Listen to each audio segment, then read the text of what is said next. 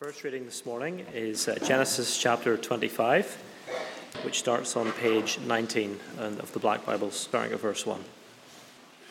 Abraham took another wife, whose name was Keturah.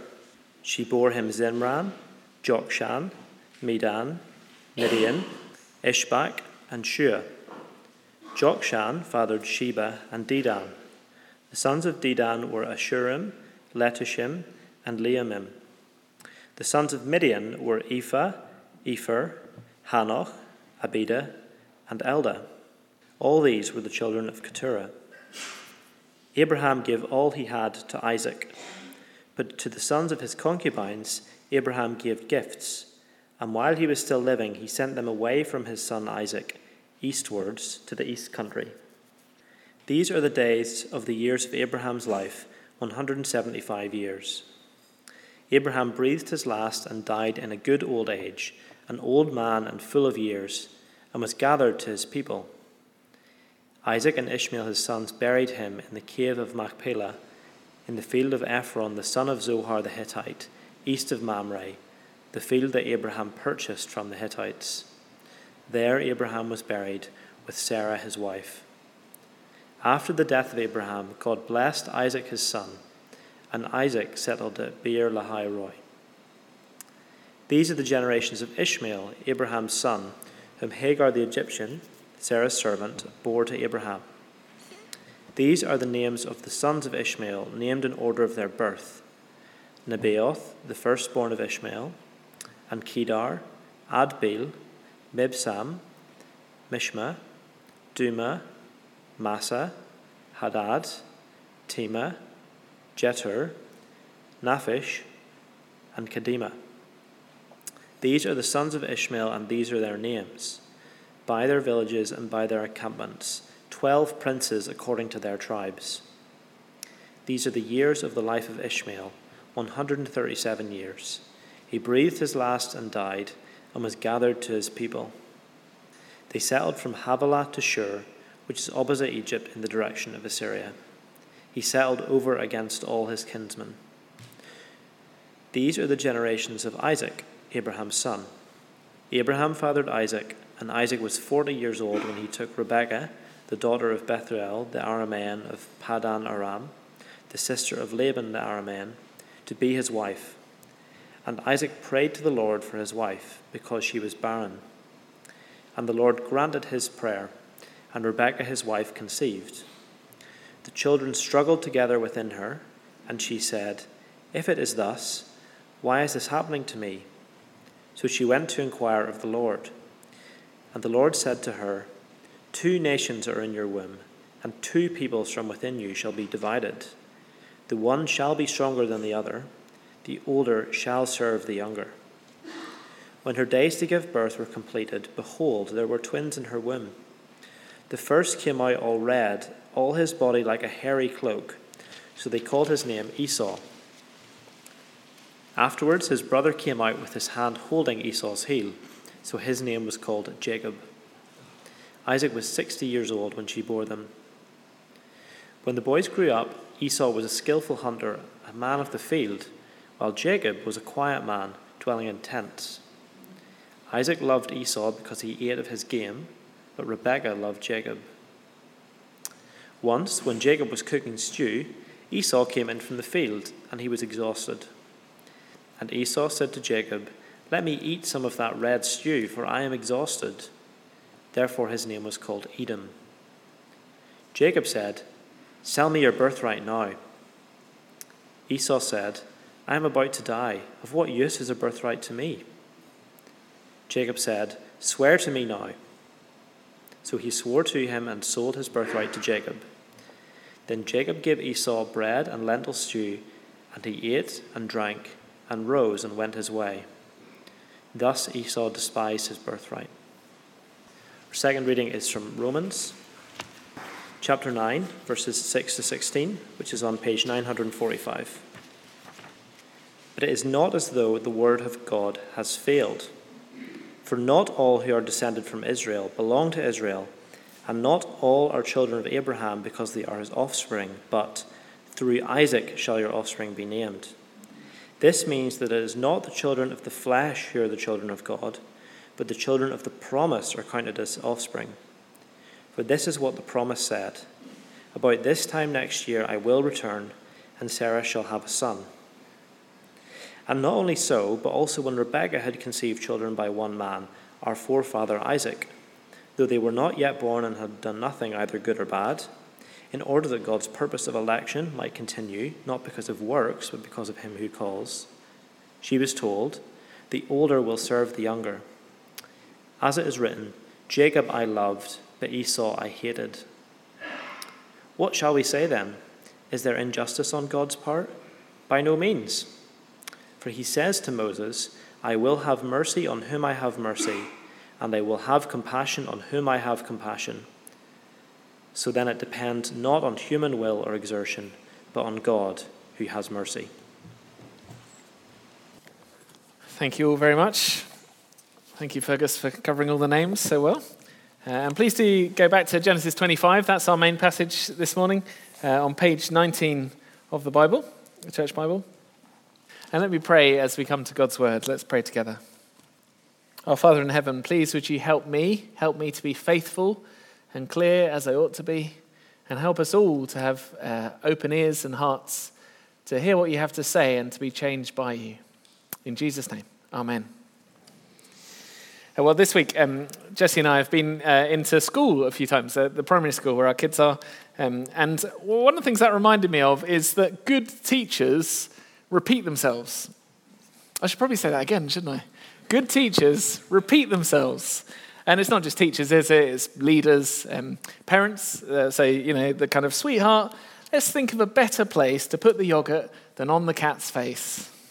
Darling, did you hear what I said? Please put the yogurt in your mouth and not on the cat's face.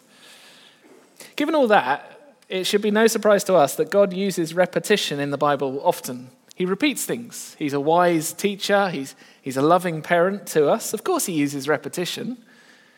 And actually some truths in the Bible are so big or so countercultural or so counterintuitive, counter the way we kind of naturally think as humans rebelling against God. Some truths take a long time to sink into our hearts. And so the scriptures teach them over and over again to us.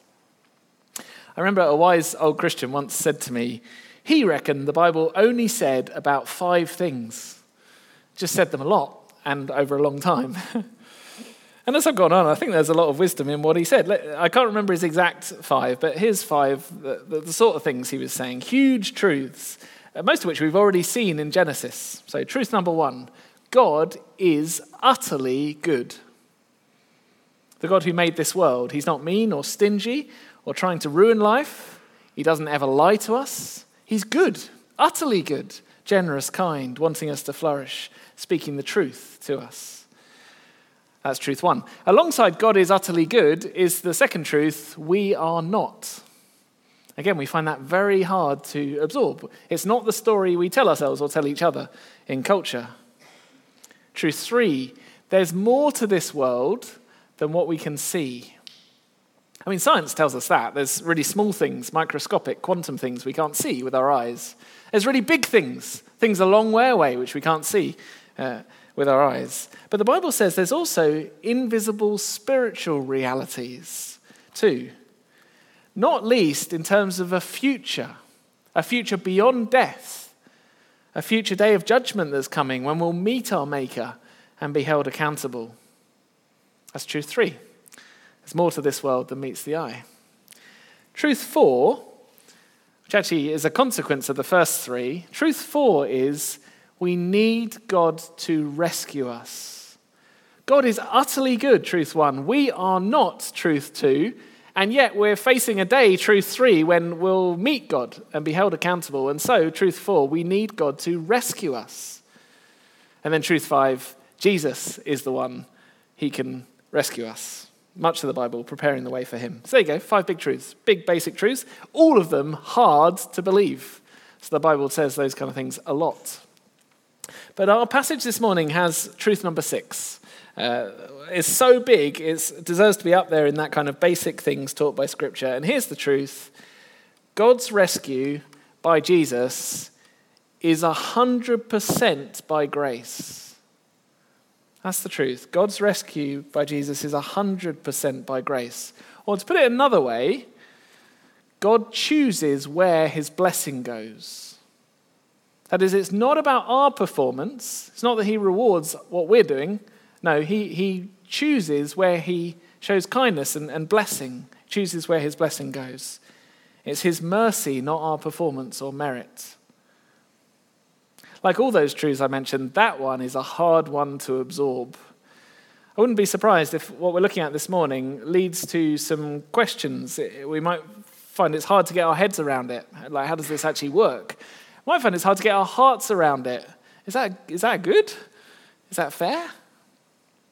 Happily, we have a question time coming up. So there's a whole big sheet inside your outline, inside your server sheet that where you can scribble questions for Q&A Sunday evening next week, next Sunday. And there is an outline of where we're going on the back of the sheet. But let's get into our passage and see this truth that God directs where his blessing goes.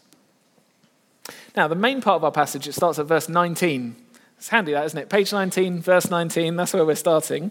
And you can see you've got the kind of title music or theme music that comes up in Genesis every time we're starting a kind of new season. So verse 19, these are the generations of Isaac, Abraham's son. This is a big moment. This is kind of season 2 of the real faith lives of Canaan, Abraham's family, this kind of all-access documentary about what went on with them. This generation is going to be covering Isaac and particularly his children, Jacob and Esau. We're going to be covering them from chapters 25 to 35. That's what kicks off at verse 19. But of course, good teachers use repetition. So just before we get into verse 19 onwards, there's a kind of recap. So you know on TV dramas, they often do a previously on.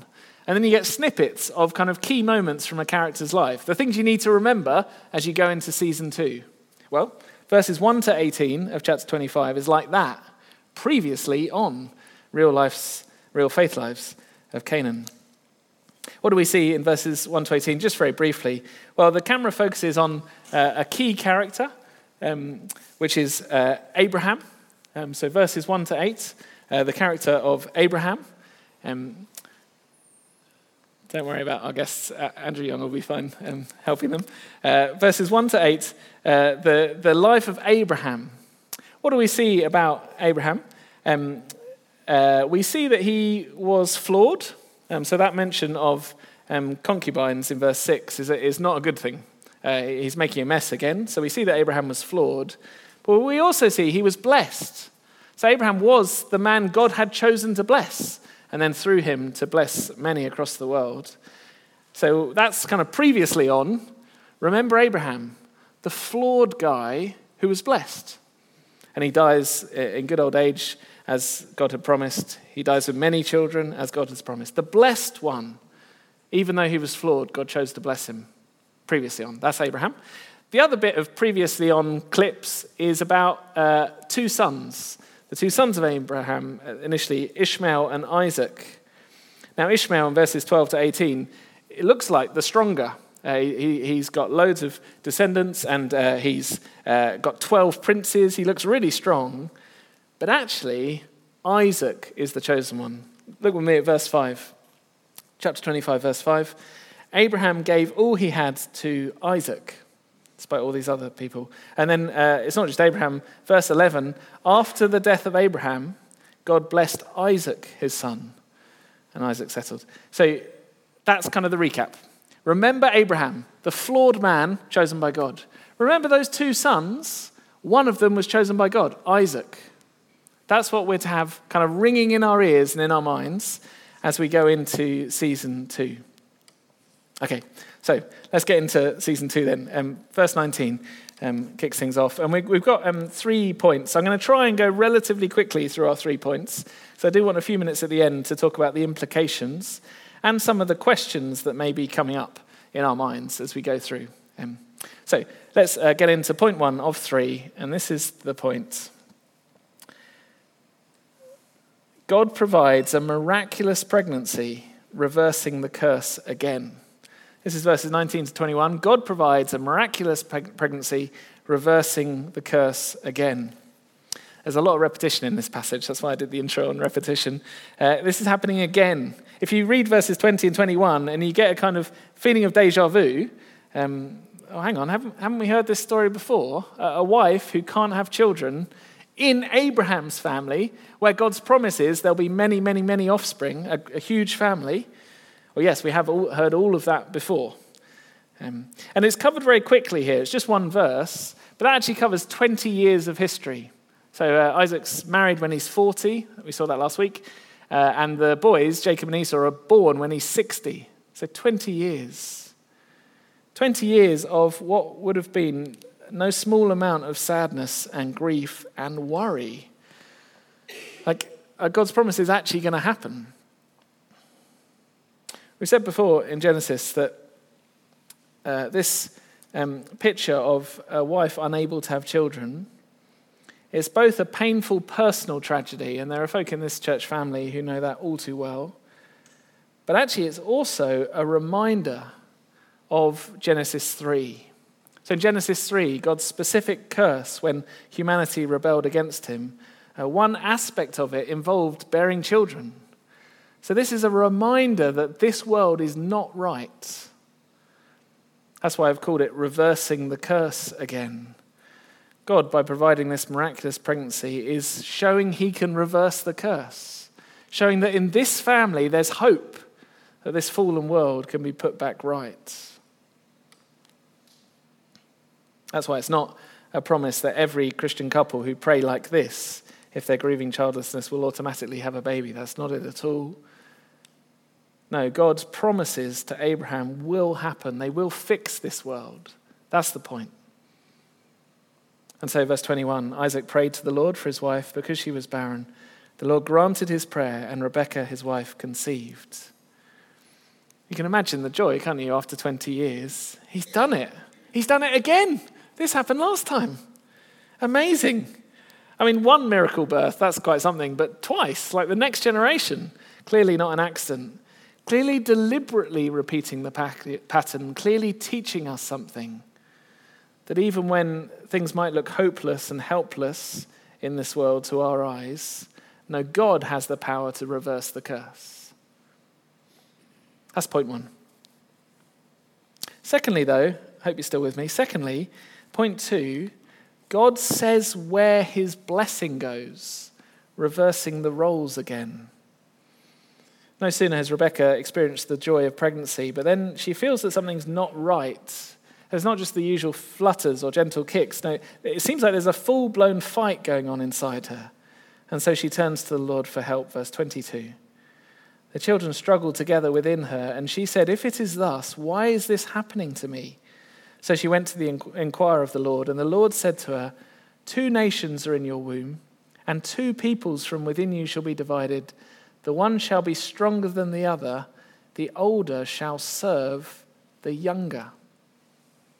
This is our second point. God says where his blessing goes. He reverses the roles again.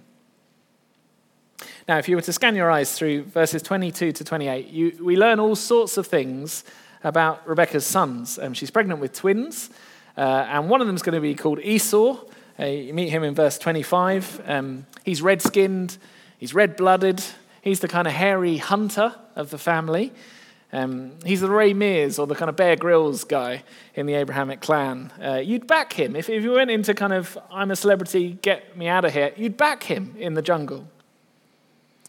Then there's Jacob, who you'd maybe back on Celebrity Bake Off. He's a kind of different character, although he'd probably be cheating, to be honest. He's a kind of heel grabber, or the name means that, or cheater. He's always finding a way to game the system. We see in verse 28, another thing we learn about them, 28, that the parents actually have favorites. So Isaac really likes the meat that Esau brings, and Esau's his favorite, and Rebekah likes Jacob. That's a sign of problems to come. This is a messy family that will become very divided. But actually, of all the details we learn about the boys, verse 23 is the key one. See, when Rebekah inquires what's going on, she's told these words, 2 nations are in your womb, 2 peoples from within you shall be divided. The one shall be stronger than the other, and then the shock, the older shall serve the younger. Huh? Wait, what? That's not how it normally works. Like the firstborn, especially if there's a bit of argy-bargy, the firstborn is the one who gets the rights, assumes the position of responsibility in the family, of leadership, and gets extra blessing with it. The firstborn is the main heir, normally. So what's going on there, God? Well, God is directing where his blessing goes. In this generation of Abraham's family, God will choose who inherits the blessing, who's treated as the heir, the firstborn. And this is not the first time it's happened. Remember the start of the chapter? Remember previously on? That was all about those 2 sons. And Ishmael was the firstborn, not Isaac. And yet Isaac was the one who inherits everything Abraham had. Isaac's the one that God blesses as the heir. This is what I'm saying about repetition. Just think about it. It's not just that Abraham was chosen by God out of all the candidates on earth for no special reason.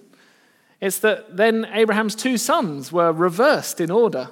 Actually, I choose to bless Isaac, not Ishmael. And now, 3rd time, actually, I would choose to bless Jacob, the younger, not Esau, the firstborn. It's a role reversal again.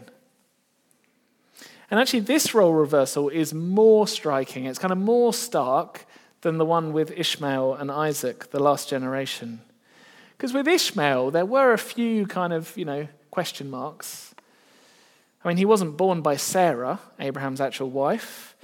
He was born through this kind of DIY approach, this kind of don't have faith, but instead force it, try and get the results of God's promises without trusting God to do it. He was born through an illegitimate relationship with an Egyptian slave girl who then mocked Sarah. I mean, on lots of grounds, you might have questions, spiritual or ethnic or moral or marital. You might think, well, is he the right candidate? So, maybe it wasn't a real choice, that one. And actually, didn't God want to work through a miraculous son? I mean, we're preparing the way for Jesus here. So, of course, Abraham's offspring would have to be a miraculous son, and Isaac was the only one who was like that. But then think about these twins. Same mum, same dad, same pregnancy, same womb, same time, same miracle, same faith behind them. Isaac prayed to God, and Rebecca conceived. Everything about them is the same when God makes this announcement. I wonder if we're getting the point yet. God directs where his blessing goes. He did it with Abraham, he did it with Isaac, and now he's doing it with Jacob. And actually, those 3 names, that's how God introduces himself for the rest of the Bible. I am the God of Abraham, Isaac, Jacob. I'm the God who directs where my blessing goes. The God of grace and undeserved favor. Now, at this point, the objections may begin to pop up. Hang on, verse 23 doesn't actually use the word choose, does it? And that's absolutely right. The word choice isn't there. I'm saying God chooses, but actually it's just an announcement of what will happen. So maybe this isn't a choice. Maybe it's just God telling us the future, foretelling what's going to happen. And actually, to be honest, if the story was on its own, I would agree. That's all we could say. But remember, we've had ringing in our ears previously on, and Isaac and Ishmael. And God was explicit there to Abraham that he chose Isaac. In fact, Abraham tried to talk God out of his choice. Oh, that Ishmael would live before you. And God said, no, I'll bless Ishmael with all sorts of things, but my covenant goes with Isaac. I've chosen that. Abraham tried to talk God out. Isaac actually here is going to try and steer things away from Jacob over the coming chapters. But God's made his choice. Now, if you really are thinking, I think he's reading too much into this episode, maybe you think I've been drinking too much of the Calvinist Kool-Aid and just I've got choice on my brain. Well, let's turn to Romans 9, because happily, with these really important big truths that we find it hard to absorb, Happily, the Bible says them more than once. God likes repetition for our sake. So let's turn to Romans 9. And Romans 9 is a great place to be. It's page 945 in the church Bibles. It's a great place to be because it's referring directly to Genesis 25, helping us to see what we should see there. So let me just pick it up from verse 7. This is verse 7 of Romans 9. Not all are children of Abraham because they are his offspring, but through Isaac shall your offspring be named. That was the choice God made in the last generation. So, verse 8, this means it's not the children of the flesh who are the children of God, but the children of the promise are counted as offspring. For this is what the promise said, about this time next year I'll return and Sarah shall have a son. Okay, now we get to our passage, Genesis 25. Not only so, but also when Rebekah had conceived children by one man, our forefather Isaac, though they were not yet born, and had done nothing, either good or bad, in order that God's purpose of election, that is choice, might continue, not because of works, but because of him who calls, she was told the older will serve the younger. See that key phrase in verse 11, this whole reversal of roles with those two boys, the fact it was announced before they'd done anything good in their lives or bad. It was in order that God's purpose of election might continue, carry on like it had with Abraham and Isaac. Or to put it in other words, the reason why some people are saved and not others is not primarily about something to do with us. So important for Christians to get our heads around this. We are not saved because of something we have done, some quality in us, but because of God's kindness and his grace to us. Even our response to the gospel, to Jesus, our faith in him, is a gift of God's grace. Now at that point we might well have 100 questions popping off in our minds, like why does God choose some and not others? And sometimes that question is asked with real heartache for those we love, as we continue to pray and witness to them. We might have questions like, how is this fair? We might have questions like, does this mean everything we do is meaningless? Like if God's already decided it all, is it kind of pointless to even make choices? Some of those questions we're going to return to at the end, so please stay with me till then. Some of them you might want to write on the sheet of paper, and we'll try and address them next Sunday evening. But actually one of the most pressing questions might be, isn't this a bit harsh on Esau? And why does Esau get left out?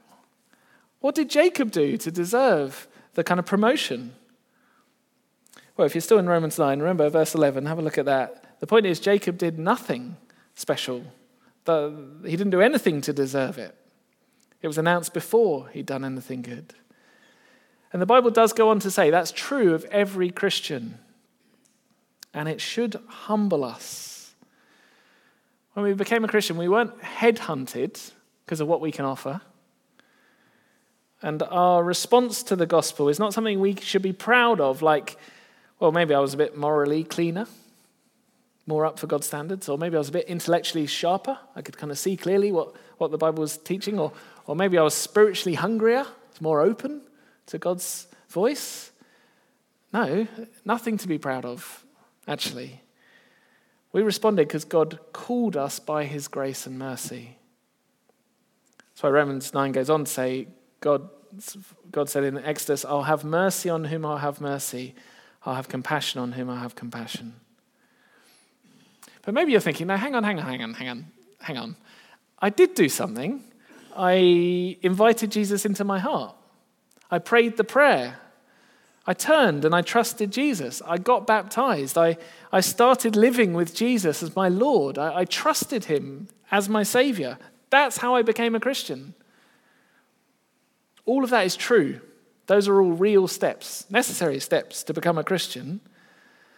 But the mind-bending and heart-humbling truth is we only made those steps because God chose to call us, gave us the faith to trust Jesus, opened the blind eyes to see who Jesus was, softened the hard heart to love Jesus and not reject him.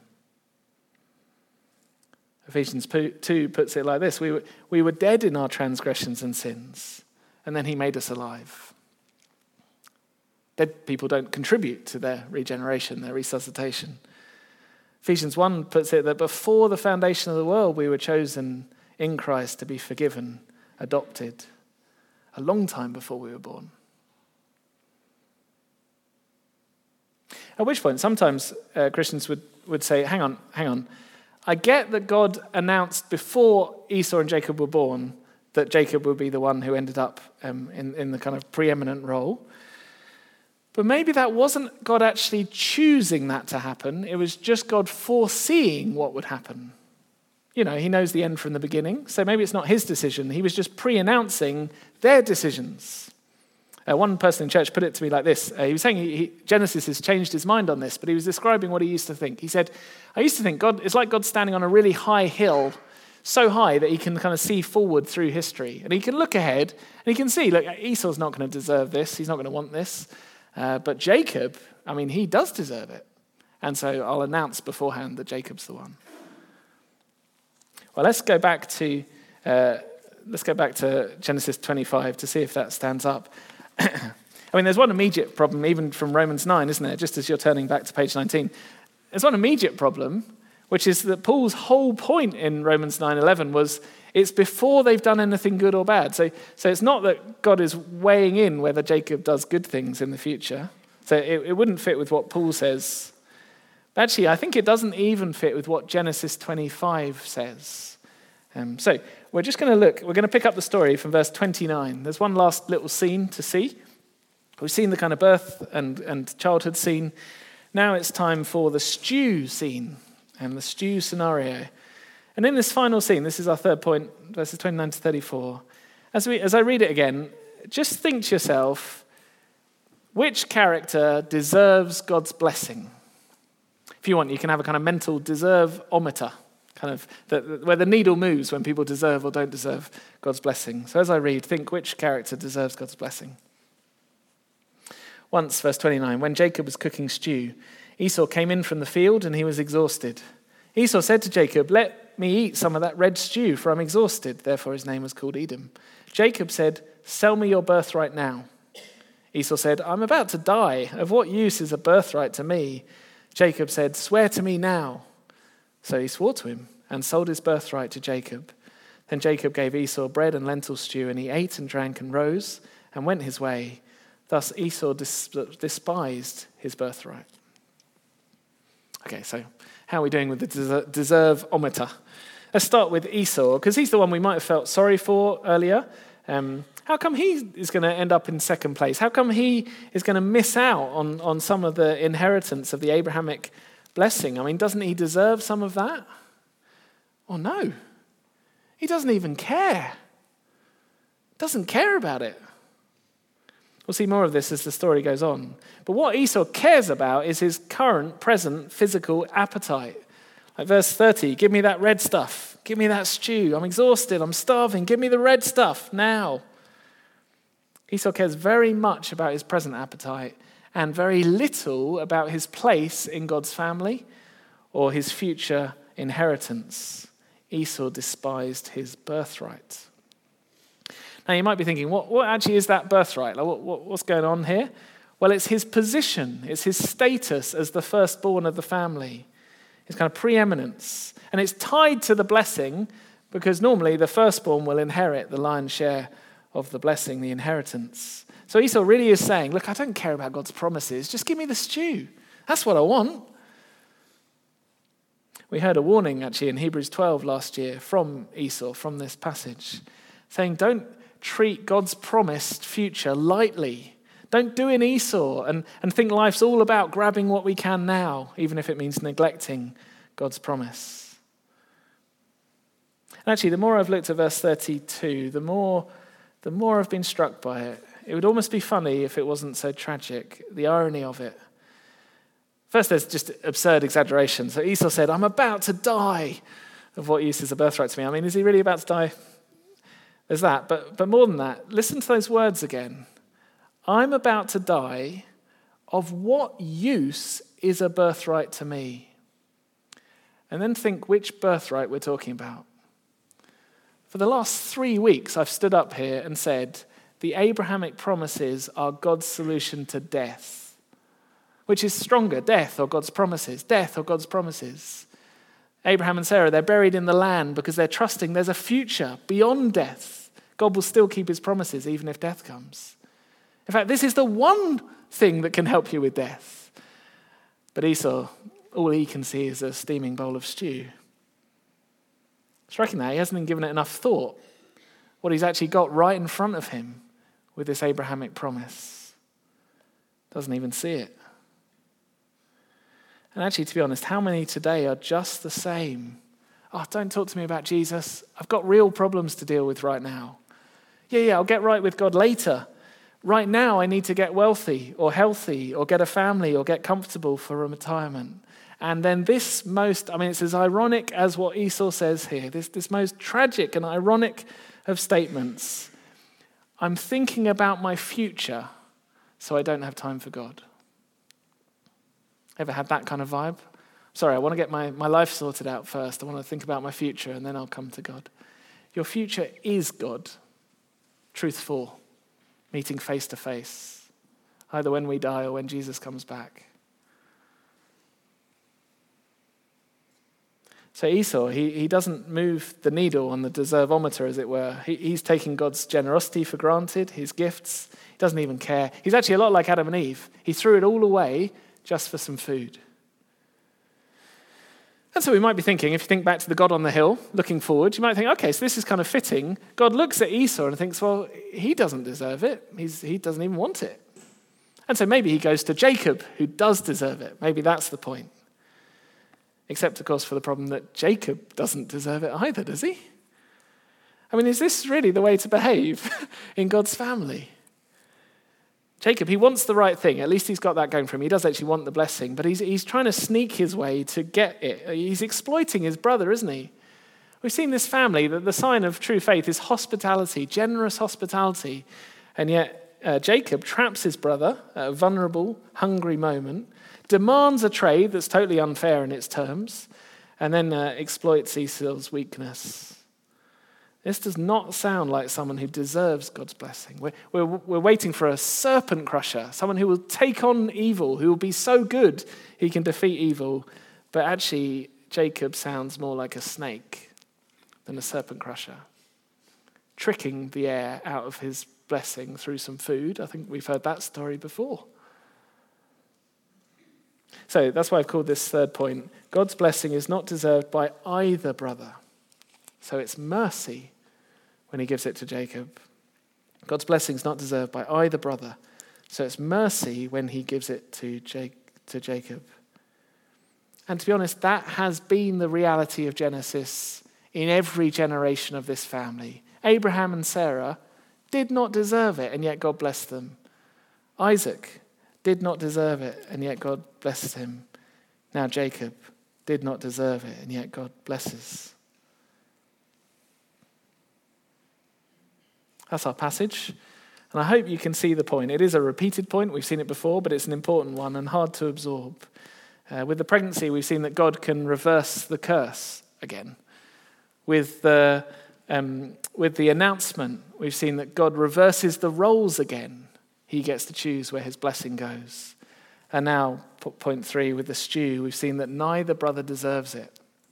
And so if we're wanting to kind of throw rocks at God and say it's not fair, well, just think what fair would look like. What would the Genesis book look like if God was just pure justice, no kindness or grace or undeserved mercy? Well, it would be a short and sad book, no hope at all. Neither son deserves it. And that's true of us too. Now, for our last few minutes, I do want to dip into some application questions, and both kind of questions we may have in our mind and also kind of personal application. All of this will be inadequately short because we are coming to the end of our time. We'll have more time in small groups, and I hope we do get some questions to chat about next Sunday evening. But let me just briefly touch on some of these questions that may be bubbling up in our minds. Firstly, big theological questions.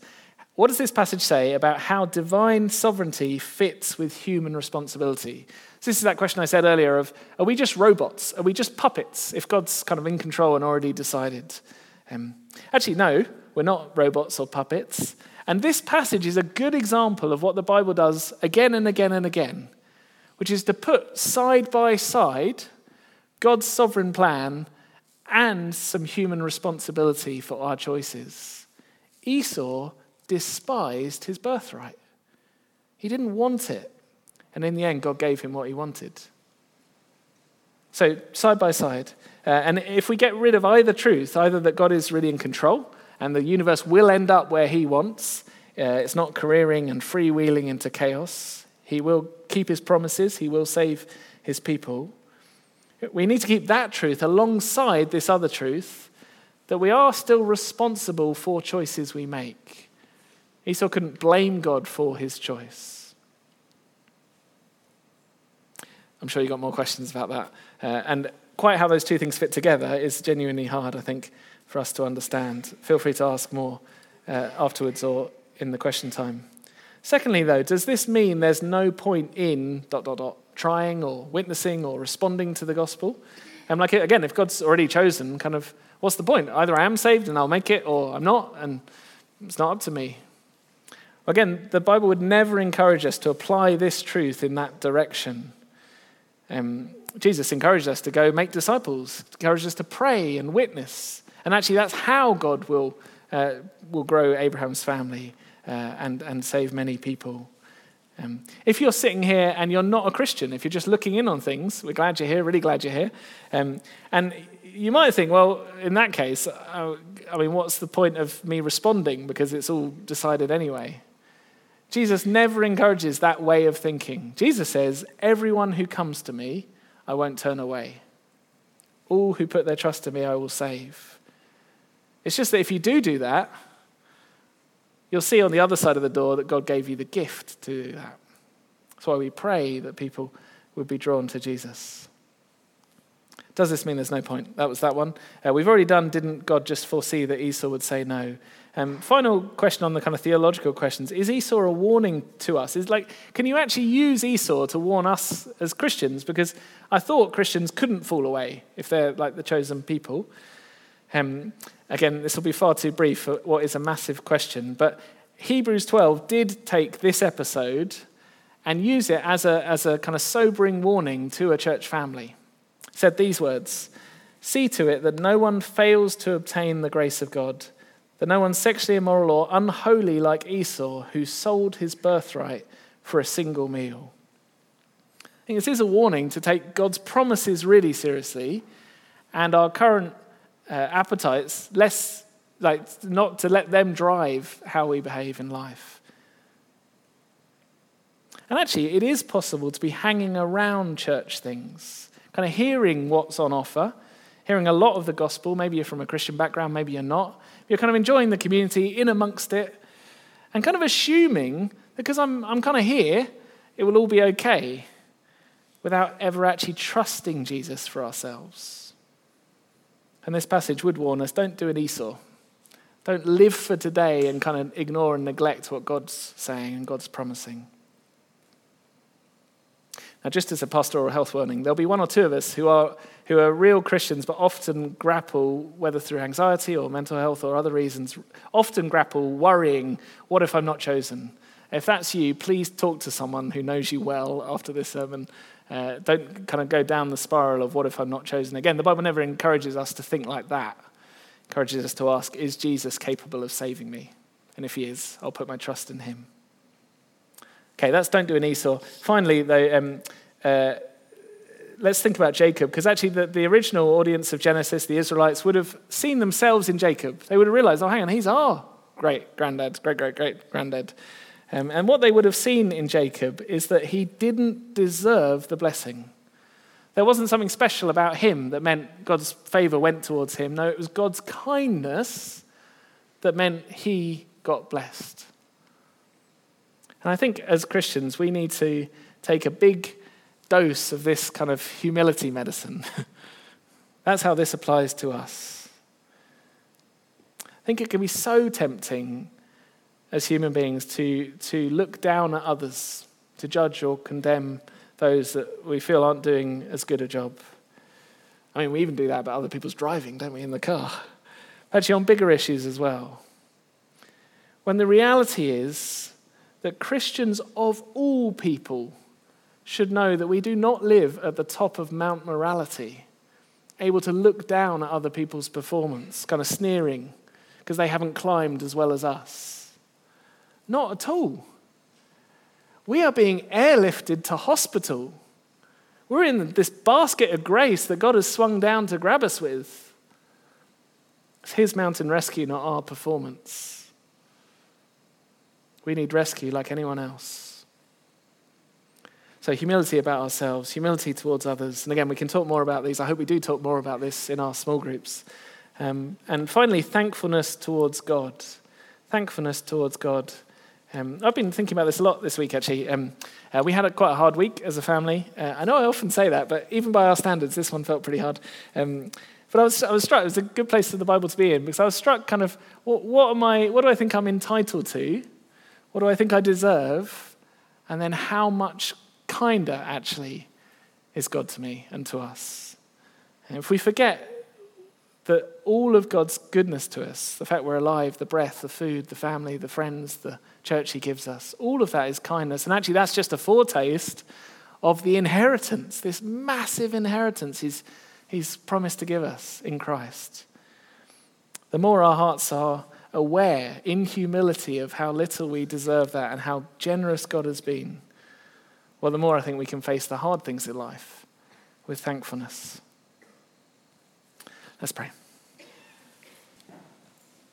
Our Father in heaven, there's a lot for us to absorb here from this passage, and we find it hard, if we're honest. We like to think of a universe where we are in control, not you. And so we pray very much that whatever our questions are, we would take them to you and talk about them with others. And we do thank you for your grace and kindness. You didn't have to save anyone, and yet you've chosen to save many, even us. Help us to grasp that and dwell on it and be humbled by it and say, look out with love and humility to others. We pray that in Jesus' name. Amen.